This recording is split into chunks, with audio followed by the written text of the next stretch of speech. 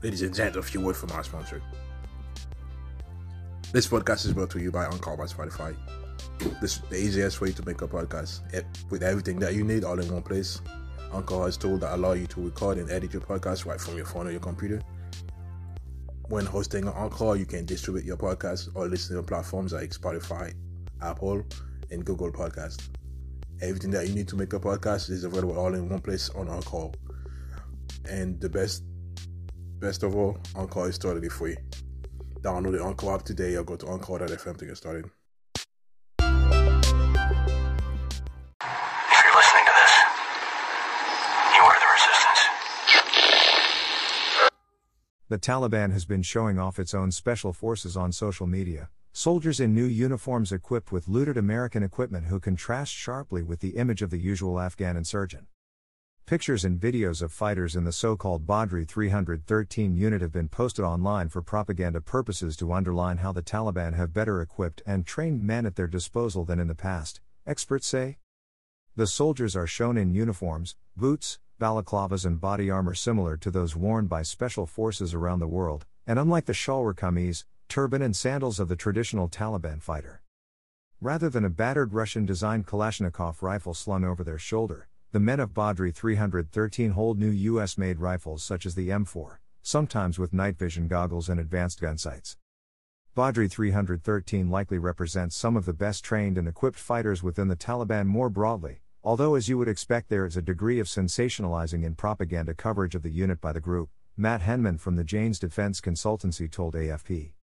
A Western weapons expert who writes anonymously on Twitter under the pseudonym of Caliber Obscura said the unit would be no match for Western special forces, or those of India or Pakistan.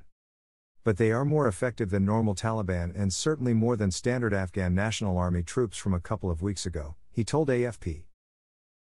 U.S. weapons dash. Named after the Battle of Badr 1,400 years ago, when the Prophet Muhammad supposedly vanquished his enemies with only 313 soldiers, the Taliban unit could number up to several thousand men, experts say.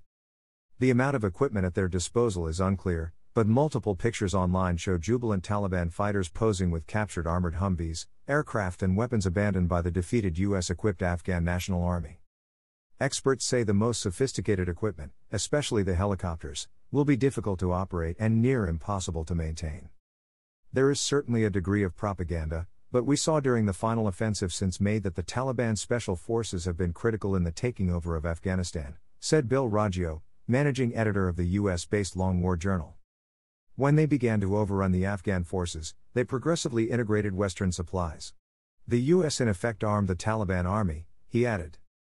In previous days, the unit has been in charge of security outside Kabul International Airport, bringing them nearly face-to-face with American troops inside who are overseeing the airlift of thousands of civilians.